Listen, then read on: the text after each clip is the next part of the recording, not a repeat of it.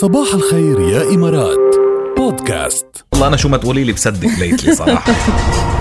بتصدق لو بقلك أنا بمشي من هون من الاستوديو على المكتب يمكن في شي 100 متر يمكن بهال100 متر بوقع 3 مرات على الأرض مش عم نعرف نمشي عن جد على الأرض مش عم نعرف. على الأرض بنصير نتهدى شمال ويمين. مغامر برازيلي حتى من الرقم العالمي بالسير على الحبل بعد ما مشي طبعا حافل قدمين على حبل مربوط بين منطادين يرتفعوا أكتر من ميل عن سطح الأرض. شو صاير عليه طيب؟ تخيل شو بده بهالفوتي يعني؟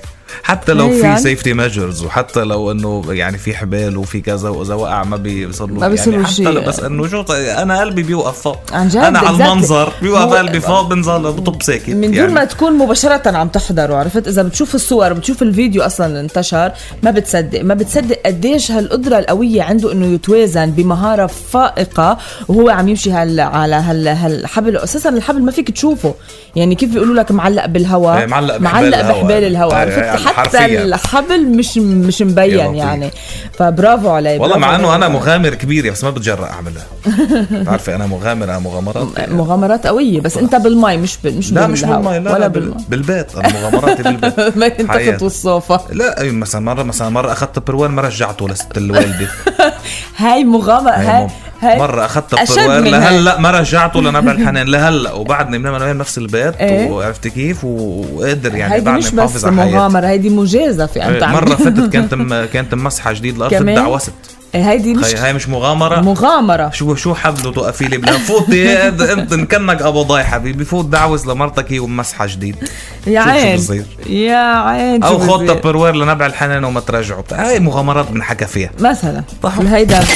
صباح الخير يا إمارات مع ركال وجاد برعاية عالم وارنر براذرز أبو ظبي. والله المغامرات الحلوة هلأ بموسم الشتاء تعيشوا البهجة وتصنعوا ذكريات ما بتنتسى بموسم العياد مع فعاليات شتاء بالشارع الإيطالي بعالم فيراري أبو ظبي اللي بتضم تجارب عن جد ولا أروع. وهونيك لازم تروحوا تعيشوا المغامرات الحلوة وتشتروا تذكركم هلأ على ferrariworldabudhabi.com. عم نجرب عم شوف أنا في اتصالات قدامي على السيستم نشوف إذا بيردوا علينا لأنه اليوم موضوعنا صراحة كتير حلو. صباح الخير. صباح النور. كيفك؟ مين معنا؟ معك أدهم. كيفك يا أدهم؟ كيف صباحك؟ الحمد لله. كل عام وانت بخير يا أدهم. صباح الخير. خلي لي إياك شو أخبارك كله منيح؟ الله يسلمك. شو أحلى شيء صار معك بالسنة هيدي اللي مرقت؟ جتني بنوتي بعد 13 سنة جواز. بعد 13 سنة زواج بنوت. ألف مبروك. الله يحميها الله يحميها. شو سميتها يا أدهم؟ الله يسلمك. سميتها ألما.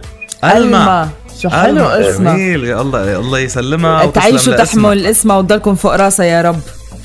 الله يسلمك خليدي. هيدا بعتقد مش أحلى حدث بآخر سنة يمكن أحلى حدث بكل هيدي السنين اللي قطعت يمكن حياتك يعني. أحلى حدث بالتاريخ هيدا.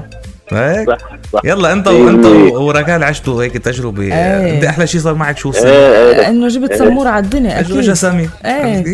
هيدا اروع احساس يعني. الله يطعم الجميع. عريس ان شاء الله. تشوفي عريس. ثانك يو الله يخلي لك قلبها يا رب. نورتنا. اهلا وسهلا فيك يا ادهم. كل عام وانت بخير. الله يسلمك. شكرا للطفك. شكرا يا هلا يا لطيف. في مزحه اليوم يا لطيف. نعشق وندب ونعيش مع بعض حياتنا ما يفيدش هروب من شوقنا ومن حكاياتنا. رجعين